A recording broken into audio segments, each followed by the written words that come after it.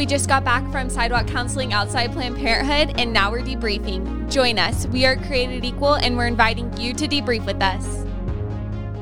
Hey, y'all. I'm Lexi. Hey, everyone. It's Seth, and today's conversation is another one of those very relatable ones. We're talking to someone whose sibling was considering abortion. This will be very practical for anyone who talks to someone considering abortion. And joining us today, we have Lizbeth. Hello. She is our executive assistant, so she's Seth's assistant, also Mark Harrington's assistant. Do not call her Elizabeth. No, that would be very rude. Lizbeth. Very Lizbeth. angry. Everybody, Lizbeth, can you please spell your name for the audience? Oh, sure. Lisbeth. Spelled it since I was 3 and will be till I die. Wow. That's inspiring. Very inspiring. Everybody be more like Lizbeth and know how to spell your name. Thank you. Okay, so yesterday we were outside Planned Parenthood, or I wasn't. Lizbeth was outside Planned Parenthood. Yes. And so we are going to be talking about a interaction that she had with somebody. She wasn't actually there to be outside Planned Parenthood. So kind of give us a background story of what that was like and a general overview of your experience yesterday outside Planned Parenthood. Sure. So it was very freezing. It was even flurrying a little bit. I was outside Planned Parenthood with my coworkers Grace and Maggie, and thankfully Planned Parenthood did not open immediately. So it was a quiet beginning, just staff were arriving sporadically. And then really like 15 minutes from when we were going to leave, a girl came over and started talking to Grace. It turns out that her sister was pregnant and considering abortion. And that led into a whole conversation with her that was very encouraging. I think some people maybe kind of, as they're listening to this, think, so you're outside Planned Parenthood talking to parents going in about abortion.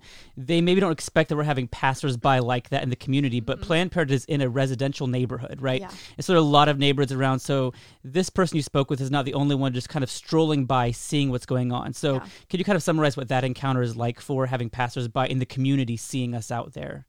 Yeah, so it's on a very busy street, which makes it difficult to sidewalk counsel sometimes. That's why we have some microphones to help ourselves be heard over the loud traffic. But yeah, a lot of people walk by. It's right by a whole bunch of houses. It's on 2 busy streets. And so even when we don't, even if there's a morning where we're not talking to a lot of people, which is a great thing because that means not a lot of people are going into Planned Parenthood, there are still a lot of cars and a lot of passerbys who see us out there and see our signs. Yeah, and I think people will definitely come up and talk to us sometimes who are just walking past, or we'll try to interact with them. But this was a very different situation. I've never experienced something like this where somebody came up to you just to start this conversation. Well, I guess they came up to Grace. Yes. But can you give us a kind of a brief overview of their interactions from what you heard from Grace? Yeah. So this girl came up and I guess they were talking about birth control or something originally. And then she said something about how well, I know I'm not pregnant, but my sister is pregnant right now. And that led Grace to asking, is she considering abortion? And found out that she was. And, when we reach out to most parents going inside the abortion clinic, we have to convince them that there are other options, also that abortion is wrong. It's the wrong option. Not just a less good option. But in this case, this girl already knew that abortion was wrong. She didn't want her sister to do this. And I'm not even totally sure that her sister was set on abortion necessarily. She definitely didn't want that. But it kind of seemed like a last resort for them. And so Grace got to talking with her about that and just shared all of the resources that we can get them connected with, that we can provide directly, and just, begged her to get her sister in contact with us. And so then that was when Grace walked over my direction. She was looking for a pen to write her number down for this girl to give to her sister. And so that's how I got to participate in the conversation then at that point. Nice. Well, so sorry. I thought Seth was going to say something, y'all. So. I was going to ask a question. Yes. So before we get into the video clip, if that's okay, Lexi. Yes. So in the video, we're going to hear you, Lizbeth, maybe Grace, but also the person you were speaking with. What's her name? Shemaya. All right. So we'll hear Shemaya, you talking back in the clip. And so at this point, when she came to you, you were up to speed. You know what was going on, or what was going in your mind when Shemaya came and approached you? No, I just, I knew that she hadn't come from the abortion clinic because only one person had gone in that day. Okay. So I knew that she wasn't a patient or anything. I hadn't really seen the conversation starting, so I just assumed, it's a casual passerby curious about what we're doing. And then when Grace brought her over and was looking for a pen to write her number down, I knew, somebody, either her or somebody she knows, is considering abortion. So let's play the clip. Is that okay? I was in middle school when I seen y'all out here, so Okay. I'm 18 now. Okay. So I Yeah. was thinking about, should I have a kid? And then again, I might want to, come to y'all because, y'all the experts. I don't know about that, but yeah. What's your name? Shamaya. Shamaya, good to meet you. I'm Lizbeth. Okay. Did you say your sister's thinking about abortion? Yeah. Okay. She's only 3 months. Okay. Wow. Here, let me give you. Here, let me give you something real quick. So she's about 3 months, so that's about 12 weeks. These little baby models are 12 weeks old. Okay, please show her that. That's what her baby looks like right now. That could be her baby. Yeah, that's accurate to size too. Her little. I might show her. She gonna start crying. Please show her that. Anything that we can do, like Grace, I'm sure already said, we know families who would. I mean, We've raised thousands of dollars for women who I need did financial talk to her help. about y'all, and she might consider coming to y'all tomorrow.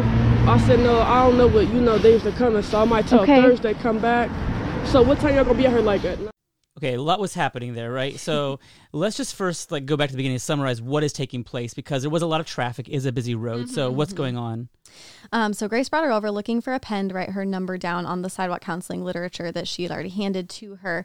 And so at that point was when I asked, is your sister considering abortion? And she said yes. She said she's about 3 months. It's like, okay, 3 months, 12 weeks. Oh, we have a 12-week fetal model in the bin. So I went and grabbed one and handed it to her and told her, this is the size literally right now of your sister's baby, your niece or nephew. And she just cradled that little baby in her hand, and you could kind of hear her gasp in the clip, like, oh, and just, looked at it. And later in the conversation, she was talking about how she's already just like bonding with this baby that she hadn't even met yet. She's talking about how much she wanted to meet him or her and hold him in the future.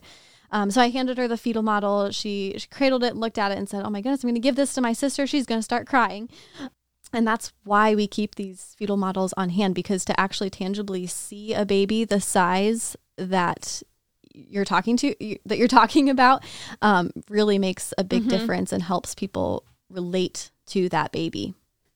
I would just say that reminds me of something I was reading recently. I think, Elizabeth, what I loved is that you made the connection for Shamaya to her niece or nephew, and by placing the baby in her hand, built the bridge, because she's probably hard for her to relate to that niece or nephew right now, right?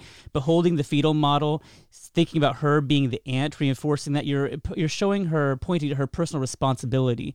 I was reading recently Frederick Douglass, the great anti-slavery crusader. After he set himself free from slavery, he was writing about slavery endeavors so much to kill personal responsibility, so that the average citizen who's not owning a slave just thinks, well, it's not my responsibility, right? So you're building for Shamaya, this is your responsibility, your niece or nephew, and that's a really powerful connection, I think, to make. Sorry, Alexa, I interrupted you again. Oh, no worries. I was just going to say it was very interesting what she said at the very beginning of the clip, that she's seen us out there, and that if she ever had a baby, that she would come to us because she sees us as the experts. Which, like you said, I don't know about that. But Can you pause there for a second? Like, what does that say? That they see us as experts. We're just, a young office out in front of Planned Parenthood, but we're seen as the experts. That shows you there's just so little meaningful dialogue about abortion happening, that we, just these average people on the street, are seen as experts in this topic. I think that's kind of a powerful point there. Yeah, I loved that statement, because we often feel like we're being just not effective as parent after parent goes inside to kill their baby, despite anything that we can say or do. And so for somebody just passing by to say, I've seen you out here since I was in middle school, now I'm 18. Well, that's like 5 plus years, right? And because of seeing us out there, she associated us with the people who can help. There's the power of, I'm sorry, interrupting all today. Sorry, Lexi, you talk. Go No, ahead. it's no worries. I was just going to say that's also a really encouraging thing to hear, that somebody who's like in middle school can look at us like, people may think, oh, we look so scary being out there. Like, and we're intimidating the women and stuff that are going inside with our signs that have abortion victim images and things like that. Or like that we look like we're just so hateful towards the women. It's very encouraging that, a young girl looking at us can look and say, oh, those are the people that would help me in a difficult spot. Exactly. Yeah, I agree. And that shows the importance of consistent presence. So we return to a lot of the same schools, the same abortion facilities, same colleges. And we often think about, okay, what happened today? Was a baby saved? Was a mind change, heart reached? But it's the long-term fruit of like this story that Shemaiah, seeing us out there, consistently out there, that built an impression in her mind that was important, pointing her to maybe not the truth yet, but to at least she knows where to go to find truth. And that's a pretty important thing to establish. Yeah. And the fact that she'd already communicated that to her sister, it sounded like she kept saying like, yeah, I told my sister about y'all and that you guys are the ones who could help. I told her that you guys would be able to help her. So I just love that. Lisbeth, can you share with everybody what are the things that we say and what are the things that we like give women, or especially in this instance where she's not the one that's pregnant contemplating abortion, but the sister. So what were y'all telling her so that she could go back and relay that information onto her sister? Yeah. So I think, like I mentioned earlier, we didn't have to do any work convincing her that abortion was wrong. Later in the conversation, after this clip, I reinforced that by turning around one of the abortion victim's signs of a 15-week aborted baby who'd been dismembered, turned that around and had her look at that and say, that's just a little older than your niece or nephew. We don't want your niece or nephew to end up like that. Reinforce that this is why abortion is wrong. It would do this to your little niece or nephew. We don't want that to happen. Here's the alternative, how we can help you and your sister raise and love this baby or give him up for adoption.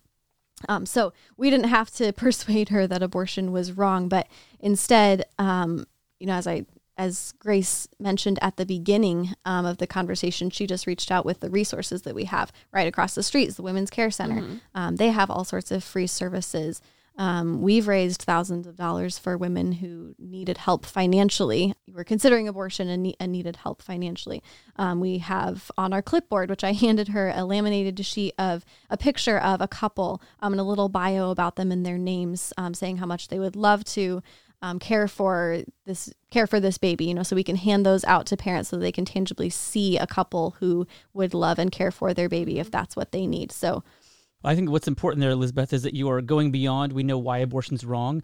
You're then helping Shemaiah with her sister, and we talked about this recently, I believe, in another podcast episode, about relieving the felt need for abortion. We know abortion's always wrong, there's no need for abortion, but we perceive a need, and Shemaiah's sister might be perceiving right now that she needs an abortion. Yeah. By sharing with her families who are ready to adopt, by sharing with her the concerns of what abortion could do for her, those are not why abortion's wrong, but those are pointing to even the thing you think you need through an abortion, you don't need that. There are other ways to solve what is going on without killing someone, right?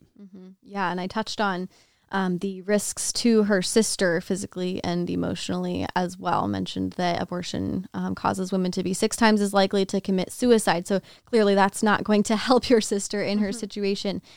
Grace said later, abortion is not going to take away the situation that she's in. It's not going to remove the hardship that she's going through. However, adoption or, helping you parent, that is how we can resolve this situation. Yeah, and I think Shemaiah, she obviously was really passionate in wanting this not to happen, especially when you gave her the fetal model, and she was just like, oh. You heard her voice, yeah. It was like, my sister's going to cry, and I think that's good that her sister, maybe obviously she's thinking about abortion being a possibility, but if she even thinks her sister getting this handed to her will feel attached to the baby even more, that's a really good sign. We haven't heard yet, I don't think, right, from... No, not that I know of. Okay. So from her sister, you mean? Yeah, from her sister. So I think because they said that she would call us later, but... Yeah, Shemaiah didn't have a phone, so we couldn't get her number, but she was going to give her sister our number, so... Okay. So we'll keep everybody updated if we have an update or anything on that by the time this podcast comes out, but that would be very interesting. So now we've kind of been able to talk to her, share as much information as we could. Tell us a little bit about the literature that we gave her to give to... Yeah, so the generic sidewalk counseling booklet that we hand out has a lot of information. It has... embryological and fetal development with pictures and milestones oh, your baby is sucking his or her thumb now, he or she can hear your voice, etc. Again, to hopefully help the parents relate to the baby. There's several pages on what abortion will do, detailing what the abortion procedure will do to your little baby's body. There are pages on if you've been the victim of rape or incest. Here are resources for you if you're being threatened with eviction because of your pregnancy. Here's how we can help you. If your parents are forcing you into abortion, they can't legally do that. Here's help for you.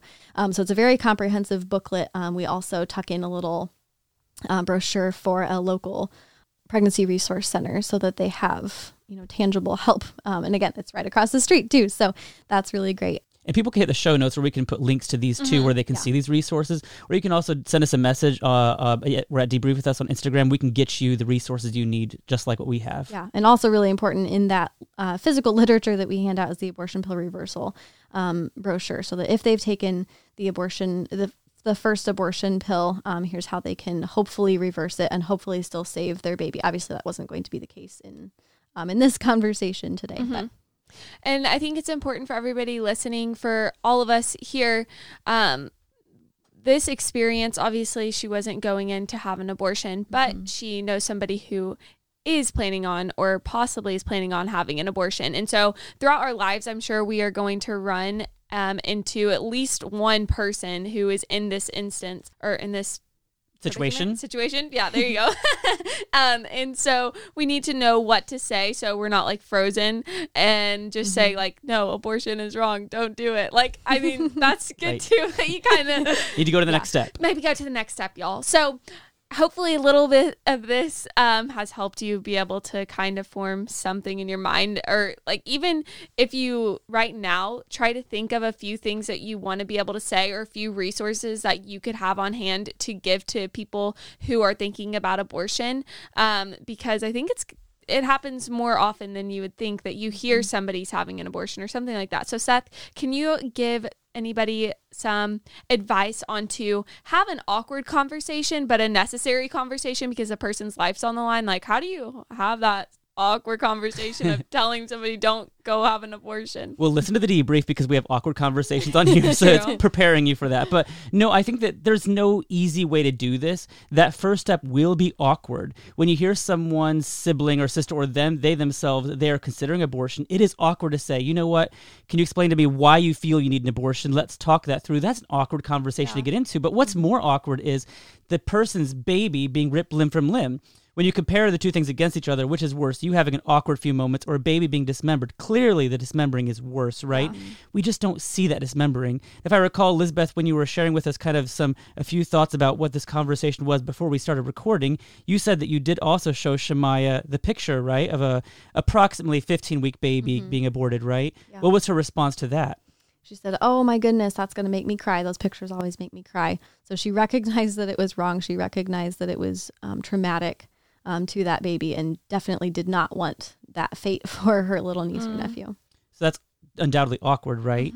But again, that is what is needed to spare the death of an innocent person. Yeah. I think that some of our listeners, they might think, okay, so I get that. Let's take the awkward first step. I've heard some things we could do, resources. But here's the big question I have for you, Lizbeth, and you, Lexi, because you've both done a lot of sidewalk counseling. When the person walks away, how do you know you've done enough? How do you let it rest there? Where do you place confidence moving forward, knowing that now we can't go find Shemaya. She can reach out to us again. Her sister can. How do we rest in the confidence we've done our part? Yeah, it's hard to let that go. It's even hard if you do get their phone number, which we weren't able to do in this case because you reach out and they ignore you. Yeah. And you don't know if they're intentionally ignoring you or if their phone fell in a puddle and died. So it's definitely hard for me to let it go. I think it gets a little bit easier over the years with practice. But you just have to know that you did what God called you to do there at that moment. Like I said, we were almost packing up at that point. And so it was just perfect timing that she came and talked to us then, because 20 minutes later we would have been gone and we never would have gotten to talk to her that day. So I think we just have to trust God that we were there when we were for a reason. And as long as we showed them love and did everything that we could to show them the way out, it's up to them to take that way out. Mm-hmm. Exactly. I think that you just have to always rest in knowing that, sometimes like I have left Planned Parenthood thinking, oh, I just completely messed up. I just said the wrong thing to these people, and you can feel so bad.